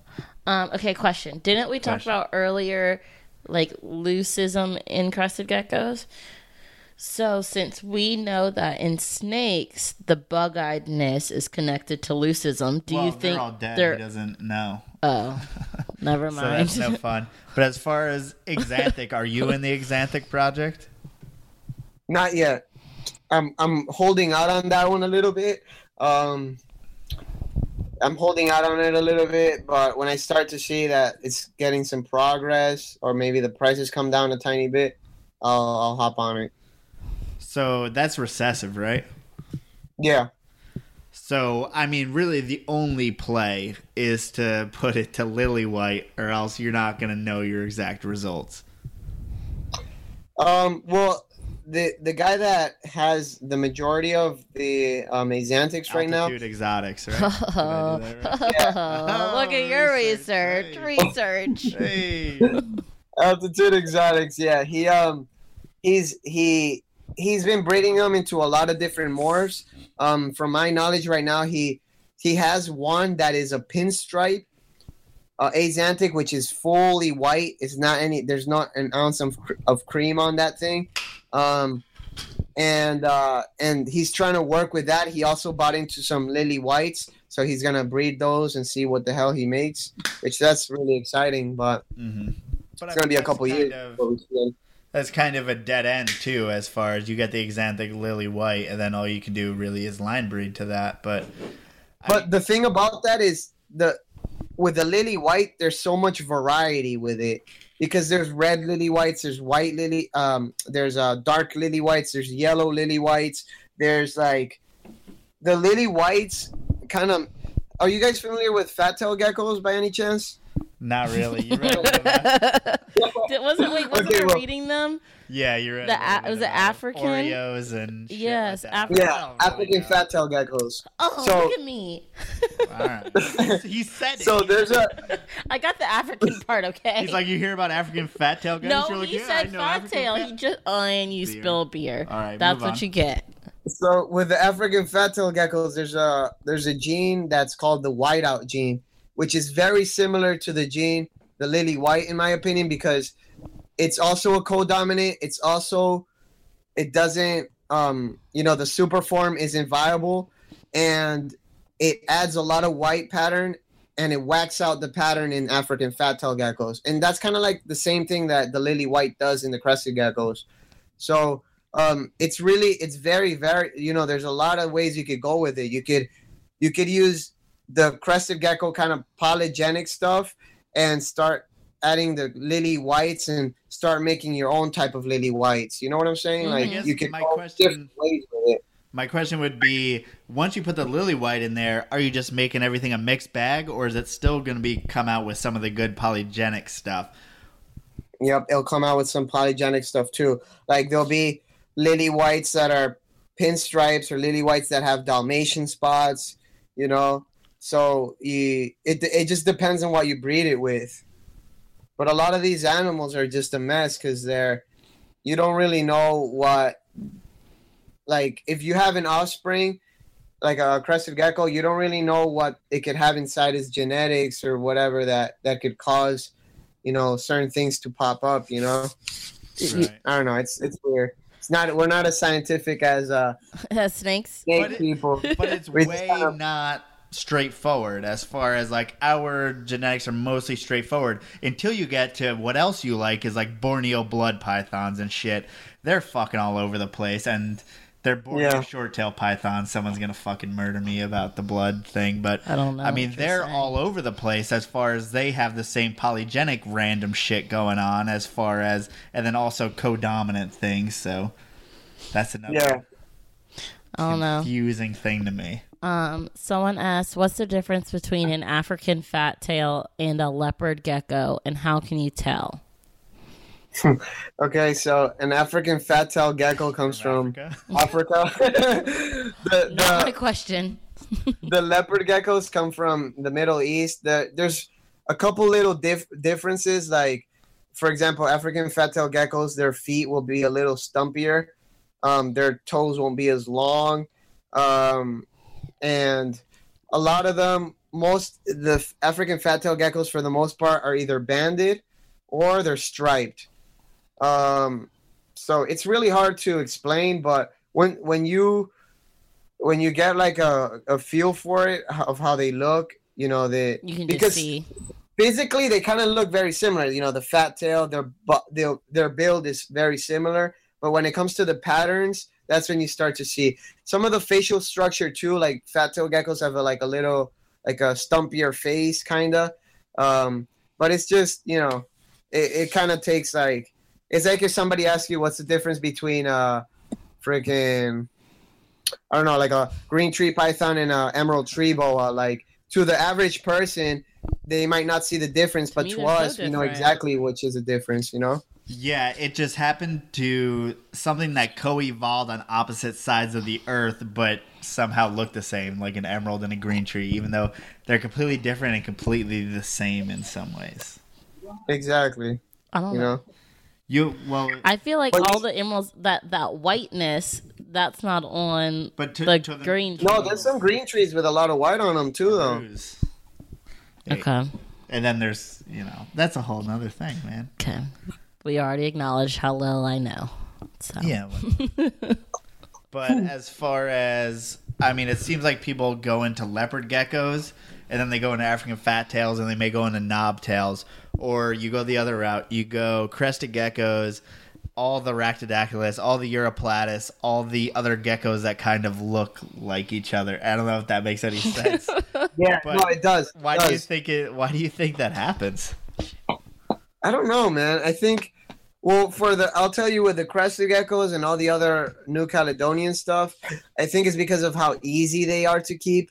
And it's like, you could get a completely different, you could get a different animal and it's really the same exact care, but it's like a giant gecko or like a fucking mossy gecko or gargoyle gecko. It's just different colors, different patterns, and it's just a different animal, but you're like, oh, it's just as easy to keep. Same thing with the leopard geckos and the fat-tailed geckos. Same thing, and the knobtail geckos too, they're all very similar. I think it comes down to when people, to the housing of them, Right. Yeah, just general care, stuff like that. Yeah. Nope, I'm just looking at you. I don't have a question. So, I mean, you have your Rhactodactylus, all that other stuff. What are you planning on pairing this year? Well, things other than Cresties, pretty much. right. So there's these lizards called Abronia. They're the alligator lizards. Which Those species do you have? Someone talked about those.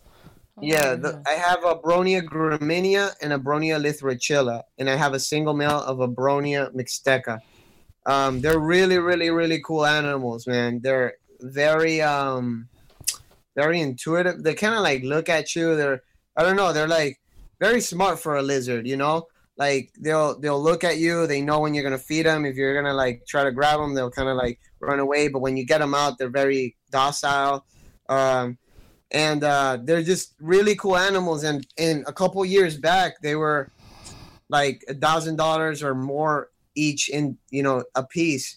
Now, unfortunately, there's been a lot of like, they've been smuggling a lot of them in. It's a lot of wild caught animals and stuff. And that's like, that's kind of like a bad side. But at the same time, in the wild, there's a lot of deforestation that's happening, and they're not going to make it much longer in the wild, I feel. So I feel like with the bad sometimes comes some good. I think that hopefully somebody will figure them out here in the States, because they are endangered right now, actually. So hopefully somebody could figure them out and start, producing them. And kind of like the crested gecko, we thought they were extinct, and then they brought them to the States, and crested geckos might be endangered right now in New Caledonia, or critically endangered, but in the States, the species is going to live. It's going to outlive the actual animals in the wild. So I think that's one of the positive sides to our hobby, that sometimes it kind of keeps species alive.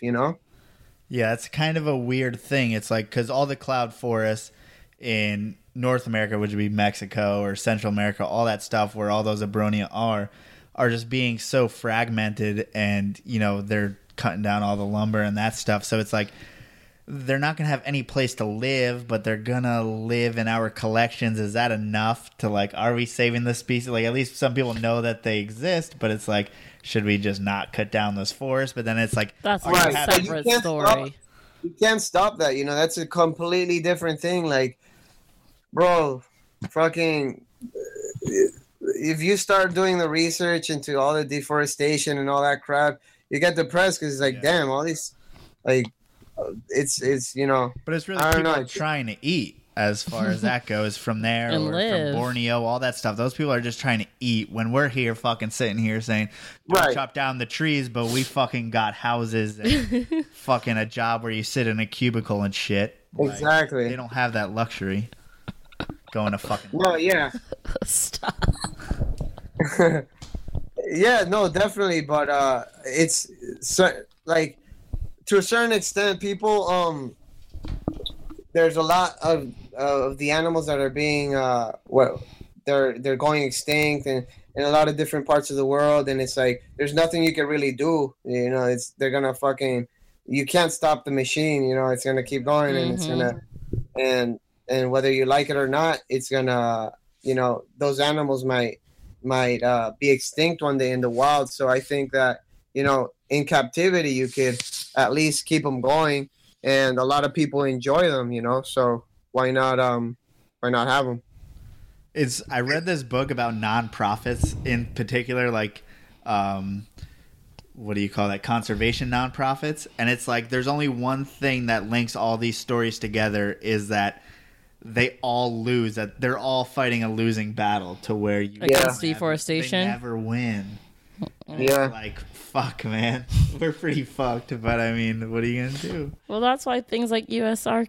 Well, that's just keeping for captive. So it's like, how do you keep the wild? But I mean, I just true. keep snakes in plastic boxes. Man. I don't know. All you can worry about is what you're doing. I mean, that's at the end of the day, like, you can't fight every fight. Like, crested geckos have become so popular. Things that are, we have a bunch of things that are very uncommon in the wild, but are kept very well here and propagated, like rough scale pythons, that kind of thing. Yeah. Now, Have you guys gone to the NARBC show in Tinley Park? He has. I haven't. Oh man, it's the greatest show ever. I bought a bunch of crested geckos there last time I was there. Really? Where I got my How group long of crested geckos. It was probably 3 years ago, maybe. 3 years ago? Yeah, that's where I Do you got their still have shirt, the geckos? Chicago Reptile. Stand up, show it off. It's your Oh, Halloween shirt. Chicago Reptile House. Oh, yeah. I've lost track. That's fucking corny. Did you go to Tinley this year? Yeah, I did. It was awesome. There's so many, like, I think, like, for gecko people, that's, like, the best show ever, because For everyone. all the for everyone. well, yeah. Yeah. I don't really know much about the other world too much, but yeah, like, there's, like everything you could ever think of and high-quality stuff, you know? It's the best show ever, dude. I wish I could go vend over there. Maybe next year. I think people Isn't it don't- like 1,000 or how much is it for a table there? I heard it's like $350 or Oh, something. okay. Perfect, man. I Get the thought- fuck out of here. Let's do that shit. But I mean, people don't understand that it's more about just being in the community. Like, Networking. Like, it was different than any other Yeah. show I went because I stayed there overnight, and it's like you get to really meet the real motherfuckers who Real are here. dogs. Yeah, Real dogs. exactly. You meet the OGs over there. Yeah. And it's different when you look at someone on the internet and then when you drink with them or hang out with them or, do whatever and have a whole day. Do This is whatever. getting really weird. Whoa. Do whatever. Who wants to do Do whatever? whatever they want. I mean, Speaking just of do those whatever they reptile want. people over there. Just let yourself be free and do whatever you want. I have a question. Yeah. I know in the snake world, there's very few women. Are there any big women in the crested gecko world? Big women. In terms of like breeders, Yeah. yeah, there's a couple. Like when it comes to like some of the bigger breeders, there's one in California that's Scaredy Cat Gecko. She's really big. I think she downsized a little bit, but she was one of the big. Like she had a lot of animals, a lot. And there's a lot of hobbyists. Like there's a lot of girls that are like small time breeders, but there's like They're just all like over the not place. as good, men at propagating reptiles. That's really.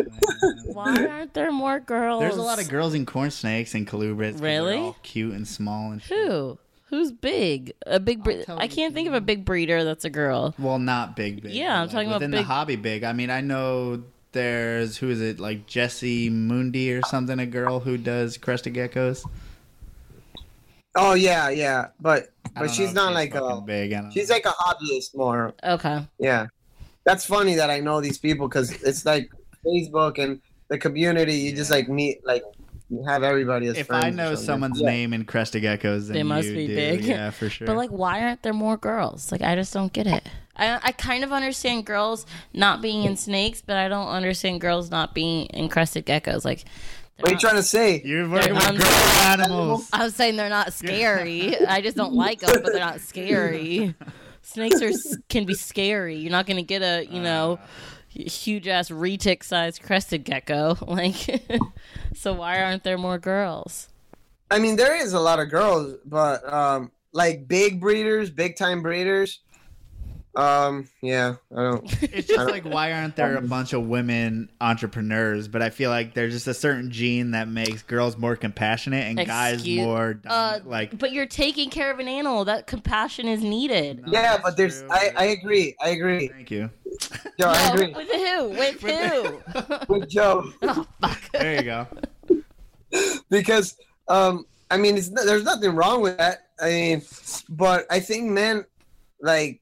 Competitive. God, we're gonna get into fucking Jesus. YouTube's gonna like to cut it off.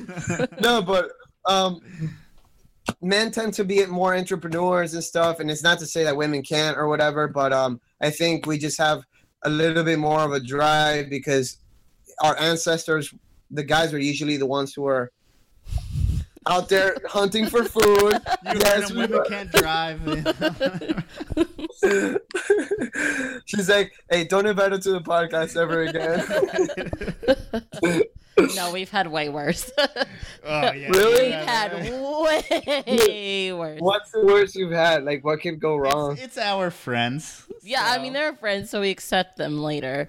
But it's just... No, it's funny when you have some people like we'll have someone who we're friends with on the outside and they come in and they do the podcast, but they do it like right next to us and we drink and then we just bullshit about random stuff and you kind of, you know, you just start working off each other and we'll say like ridiculous Well, shit. which is what's happening now, even though we're not together. It's still happening. Even though you're through the computer, you know? But I mean, that's the beauty of the podcast thing because it's more our genuine selves instead of trying to put on a front. As far as like, I don't think right now that I'm on camera or anything. It just feels like we're that. hanging out. We just hang out and talk regularly. Like 15-year-olds who Skype all the time and talk to each other. So what do you guys do besides like breeding all the snakes and stuff? You mean like what's our day jobs? Is that what you're asking? Or Yeah. Do you guys have day jobs? yes, I'm a teacher. Oh, nice. What do you teach? I teach ages 3 to 6 in Montessori. Very few people know what Montessori is, but She's, you know, that more compassionate, more giving, you know, to the children type of role. To where I'm a man, so I do data oh my entry. god, shut up! I had to. So I work- I had What? to. A kid. I already told you. A kid called me a liar today, and I Well, had to you have a very you should stop heavy lying. conversation. Like, Stop lying, first of all. I didn't lie. She's just sassy, and she called me a liar. And she was 5, and that's not okay. And we had to have a But serious basically, we're discussion. like very normal people. Besides the fact that we have a bunch of snakes in this extra room. Yeah, we're not to your level where we can quit our day jobs yet. Well, I mean, I'm only 24. I live with my parents. Yeah, we're The reason- 24. I'm 25. How dare you? We're Oh, okay. 24. I'm like a lot Well, older no, than you, so whatever. No, well, I don't know. The thing is, the reason I could do it is because I still live with my parents. I paid off my car and all my bills and stuff with the Gecko money, and I could probably live on my own right now. But I'm like, let me just build this business first, Yeah, and that then makes sense. like I'm not rushing into things. I'm not like, you know, I'll take my time and then when the time comes, you know, I'll do everything else. But Shit, That's if we where lived with one of our parents, we'd have so many more That's snakes where because it's we had so much more money. I wish. That's why I say to a lot of people, like, I wish I still like. I was so like headstrong about not living with my parents that at this point it's like I'd be so much better off if I lived with my parents. yeah, that's the thing. Like, you know, I mean, I think everybody wants to like fucking move out and like live their life on their own and already. But I just kind of like took myself back and I'm like nah, I just you know, I want to build this thing first because I don't want to. When I move out, I don't want to come back.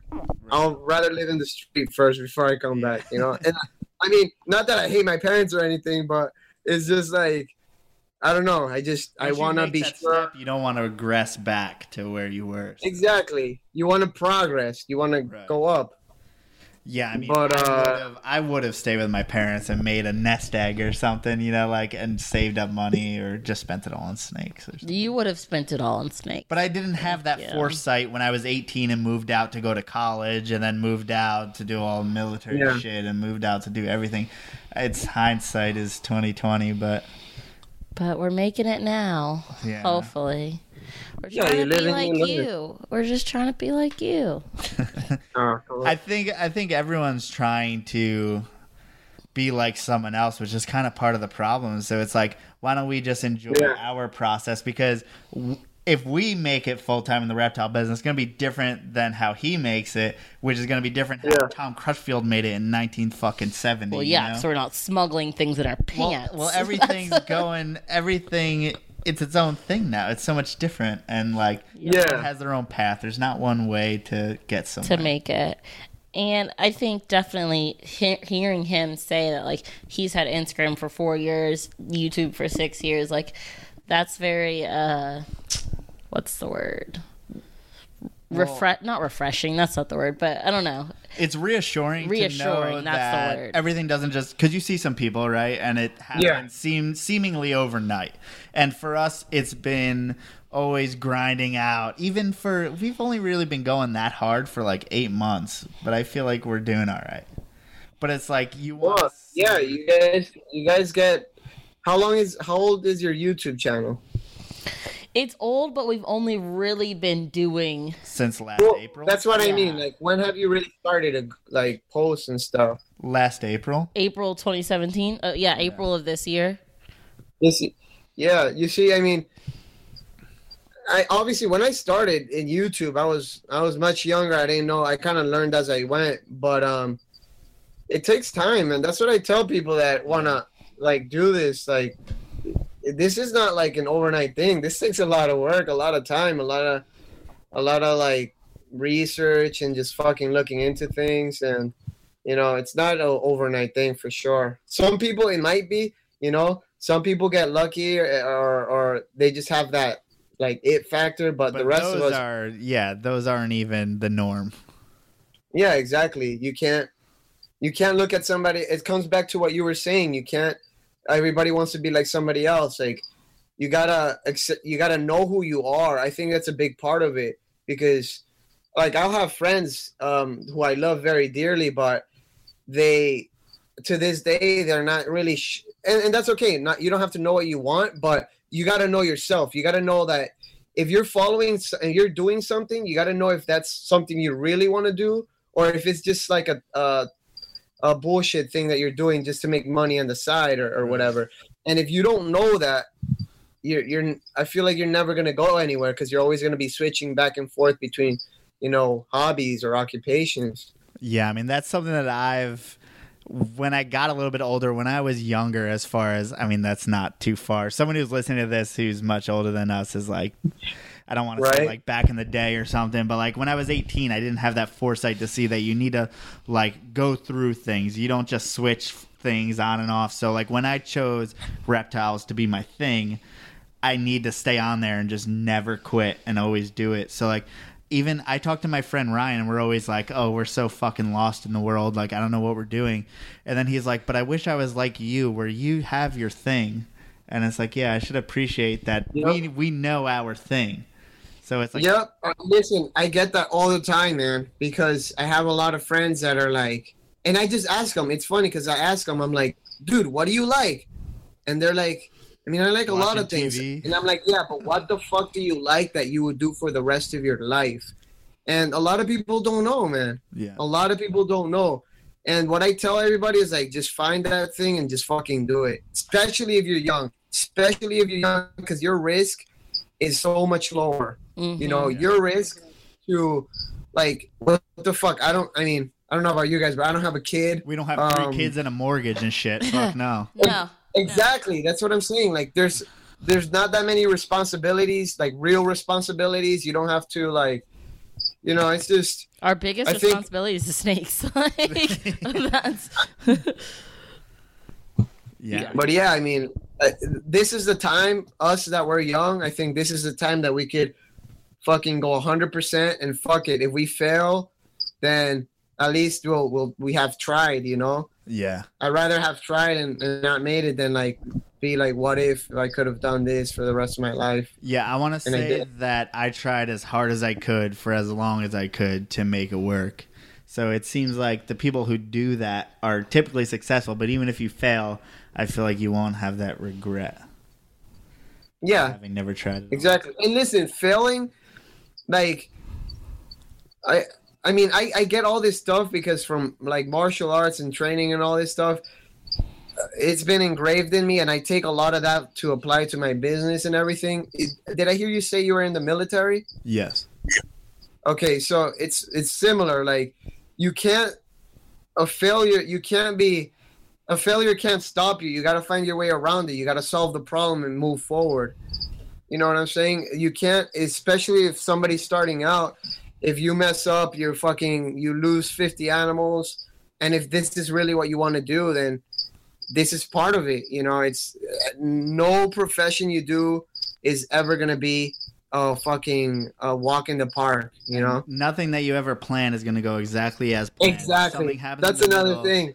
And sometimes you find out the fucking hard way. You'll be like, yeah, I'm going to breed this to this, and I'm going to get 10 babies, and I'm going to sell them for $100 each. And then you get one baby and it goes for $50. That's why I always tell people, stop it. They're like, well, I got this and this. I'm going to breed it to this, and I'll probably make this. Well, stop with that snake math, because the snake doesn't give a fuck what you paid for it or about breeding or any of that. You know, like, you got to make all that shit happen. You can't depend on that kind of stuff. I have a totally different subject question, which might be dumb, but I'm going to ask it. Is snake herping similar to gecko herping? Oh god. Yeah. I don't You know. spotlight a lot for geckos, right? Yeah, for like lizards and like iguanas and stuff, you'll spotlight. So you'll have a flashlight. You'll be looking in the trees and you're looking out for the shiny scales. But for snakes, you could either road cruise. Depends on the snake too. Like those are like little rough green snakes. You kind of do the same thing. But like pythons or corn snakes, you gotta like kind of like road cruise or go into an area where you know there's the snakes, leftover shit. You know, see it, you know. So with geckos, you're looking in trees. Yeah, mostly like trees, little bushes, you know, walls, like in crevices, like in between. If like there's like for example, one time we were herping in the Keys, and there was like just piles of wood stacked up on each other, and we moved them, and there's like fucking 50 different kinds of gecko in there. Whoa. Yeah. And there's like the iguanas. There's like all over the fucking place here in Florida, in South Florida. I know here in Texas we get those Mediterranean house geckos, and they're always like the lights that attract all the bugs. Yep. In front of your house or something like that, or in your apartment building, there's lights that attract all the bugs, and the Mediterranean geckos will be hanging. Oh, never noticed that. Yeah. Yeah, same thing here. We have those here too. Those geckos are everywhere. Yeah, I mean it's. I don't know what those invasive. I mean, so where in Texas are you guys? We live in Dallas. In Dallas. So were you guys affected by the hurricane? No, right? It's Houston, right? Yeah, it was Houston.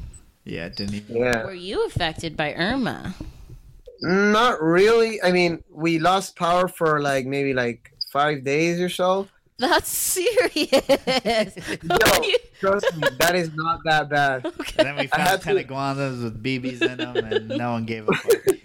Yeah, we just fucking built a fire. No, but it's not that bad compared to other people who got their fucking shit wrecked, you know? Did you at least have like a generator or something? Yeah, I had to, because I would lose all these geckos. These guys, anything over 85 degrees, I'll start losing geckos. Gotcha. So I had to get a generator, a portable AC unit. I even got like a water extractor just in case there was flooding in the room. Dang. Yeah. That's one thing. You see all those giant breeders down there, but it's like, for me, I'd be so afraid of hurricanes and stuff like that. How do you prepare for that? You gotta fucking put shutters in your house and hope for the best. Cross your fingers. Like. And then are you one of those Florida people that doesn't evacuate ever? Yeah, I didn't evacuate. Well, I mean, animals, you can't. Yeah. Yeah, exactly. I had some family that evacuated, but these houses, like the newer houses, are made to withstand those hurricane winds and all the shit that will be thrown at them. But we still put up shutters and stuff. What I'm always worried about is the power outages and if there's flooding, you know, because that could fuck a lot of shit up. But what I heard is like in Texas, the dirt is, since it's drier, the dirt doesn't absorb the water like it does here. So that's why in Houston it's kind of like a bowl, right? Isn't it? I don't know. That's how New Orleans is, and that's why I'm from New But Orleans, and he won't let me move that's back. why Houston got so flooded.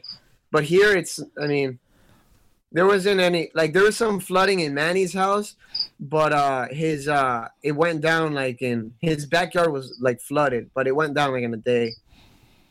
So you guys don't have like any basements or stuff. Like when I grew up in the Northeast, like we all you go had a basement. In a basement, you hit the water. Yeah, that's how it is in New Orleans. But you have downstairs, and that's it. You don't have a basement, then you're going to hit the pipes. Below sea level, so you're fucked no matter what. Yeah, you can't. Yeah. I bet there's people who have snakes in New Orleans, and they're just fine. Yeah, but Yeah, definitely absolutely. have to make adjustments, and I don't feel like making adjustments. That's pretty much He it. won't let me move home. Nah. You're from New Orleans? I am. Oh man, that's He's it's too Mardi Gras scared. is there too, right? Yes. Town for savages. Yeah, that's what I'm saying. It's like fucking crazy. Especially this time of year, especially Halloween, right? Yeah. Any reason to dress up. We have there's a Halloween parade. There's all kinds of Mardi stuff. Gras, all that weird stuff. Mm-hmm. Don't get it. It's the best. We like to party. We know how to party. Joe, were you born in Texas? No, I was born in New York, so neither of us are from here. So that's probably we'll probably be out of here within. Not probably. whenever she graduates Definitely. from school. You don't like Texas? No. Why? This area in particular, I think, isn't a very.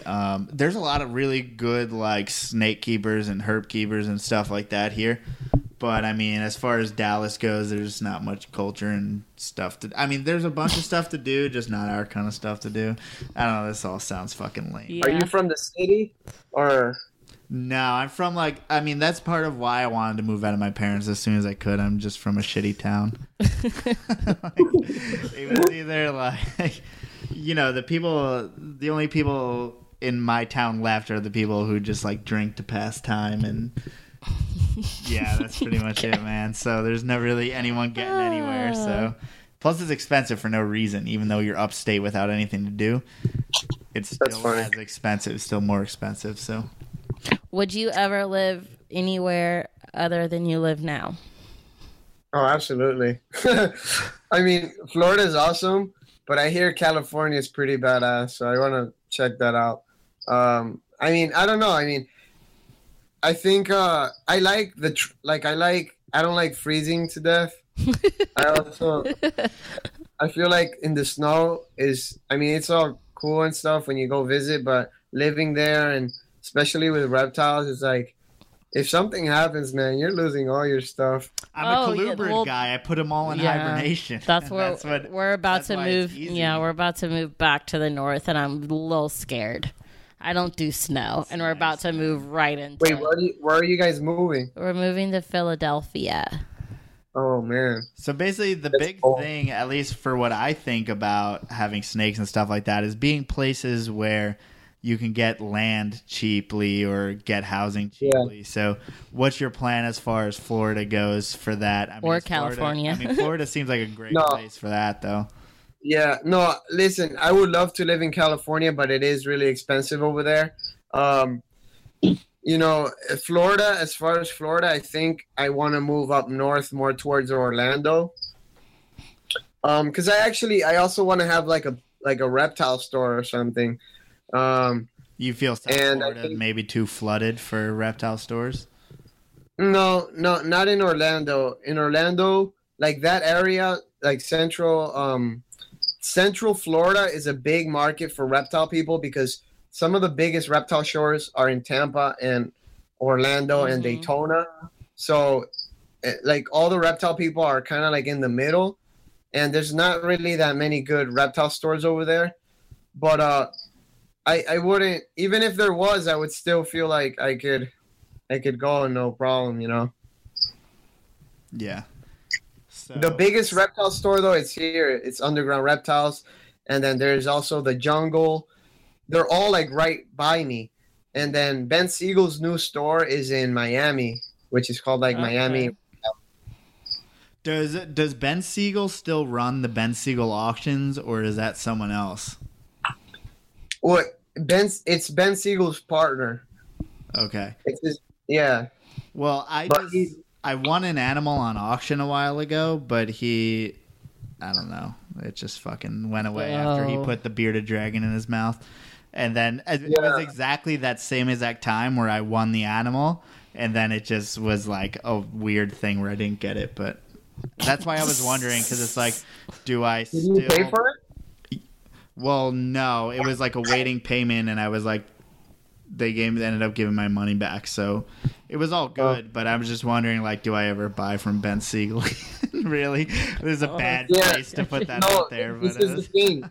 When that happened, from what I heard, is that he like I don't know, he wasn't taking some medication. I don't know.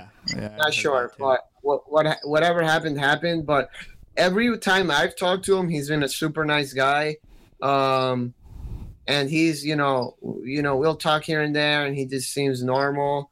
And his partner is really cool too. So I've never had a problem with them. I'm not like one of those guys that are like, oh, you like people fuck up. I don't know. I mean, I don't know what the fuck was going on. I don't know what was going on with that. Because I heard he had that person like, die from a cockroach eating contest also. Yeah, I was there. What? Dude, I mean, that's not his fault. That was just But something that still, happened. the fact that you're having that, it's not something I would do. That's all. Yeah, I know. But It's not normal, he had this, man. it was he used to have like these Halloween parties. And a couple years ago, he had a contest like whoever could eat the most cockroaches won like I think it was like a leucistic ball python or some shit. And this guy started eating them, and he kind of like choked on his own throw up or something and fucking passed away. And the worst part about it is that he was trying to get the snake for a friend of his. Oh my It wasn't even for him. Yeah. See, folks, that's why you stay away from ball pythons. Dude. No, you stay away from roach eating contests. What the? Yeah, I mean, they're just... And they're those discoids. The discoids are like this big, yo. Like that guy was like boom, boom, boom, boom, boom. No. Yo, okay. Oh my God. There's this, okay, Underground Reptiles. There's this kid who used to work. Okay. I forgot his name. But this kid had no sense of like this kid did not give a single fuck. He grabbed people are gonna flip the fuck out, but he grabbed a rodent, like a little a rat pup. It was a rat pup. So those are fucking big compared to like a pinky or something. Not small. Dude, a live rat pup. He put it in his mouth. Before he put it in his mouth, he's like he said some weird shit like good like rest in peace or some shit. I don't know. He put it in his mouth and ate it alive. Oh my God. He ate the rat pup alive and swallowed it. Didn't even flinch. Didn't even gag. See, that's some South Florida shit. That's some South Florida shit, bro. That's what you see. People out here, people are like on fucking Flocka and just eating zombies. Bath salts. Bath salts. God, That's that's terrible. Oh my, whoa. Yeah. Restart 2 hours. I don't know if you Yeah. noticed. Yeah. People So- are like late. People have been like commenting like late podcast tonight. I'm like, yeah. Yeah. I mean, I feel pretty energized after those few beers. Yeah, I have homework to do. So, David, is there anything that you want to get out there as far as where to find you and stuff? Oh, like because everyone doesn't know. that? Hey, man, we got a few people Well, over here who don't it's keep just geckos. these are the snake people. I gotta tell the Exactly. snake people. No, but yeah. Well, as far as if you're on Instagram or Snapchat or Facebook or YouTube, all my social media is always Tiki's Geckos. So if anybody's interested in like learning more about geckos, hop over to my YouTube channel, watch some videos, see if you like them, and then if you guys have any questions or if you're interested in anything, feel free to hit me up. Is it fair to call you Tiki instead of David? Yeah. So funny thing is that was my nickname when I was a kid. When I first moved to this town that I'm living in now in Coral Springs, I had a bunch of friends that used to call me Tiki around the neighborhood. And from the neighborhood, it went to school. Like it stuck to school. Then when I started training, it went to the gym, and people at the gym started calling me Tiki. And then I made it into a business. Now So you're Tiki, whether you like it or not. Yeah, that's cool. exactly. Awesome. You want to put our stuff out there? Yeah, anyone who's not our normal followers, who's new, check out Port City Pythons on YouTube, Instagram, Facebook. This podcast will be uploaded to SoundCloud, iTunes, Stitcher, anywhere you get podcasts by tomorrow. Yeah, so it's not the same as watching the live stream and the video like on YouTube, but it's still good to hear And the if you're audio. listening right now, you probably already Yeah. got that far. So, Yeah, but tell your friends. It's my line. Tell your friends. all right, David, thank you so much for being out there. Is there anything else you need to get out there? That's it, guys. Thanks for inviting me over. It was a pleasure meeting you guys and talking to y'all. Yeah, Awesome, hope man. to like actually meet you in person one day. Yeah, for sure. Maybe in a reptile show or something. Yeah. For sure. Later, guys. Bye. Later.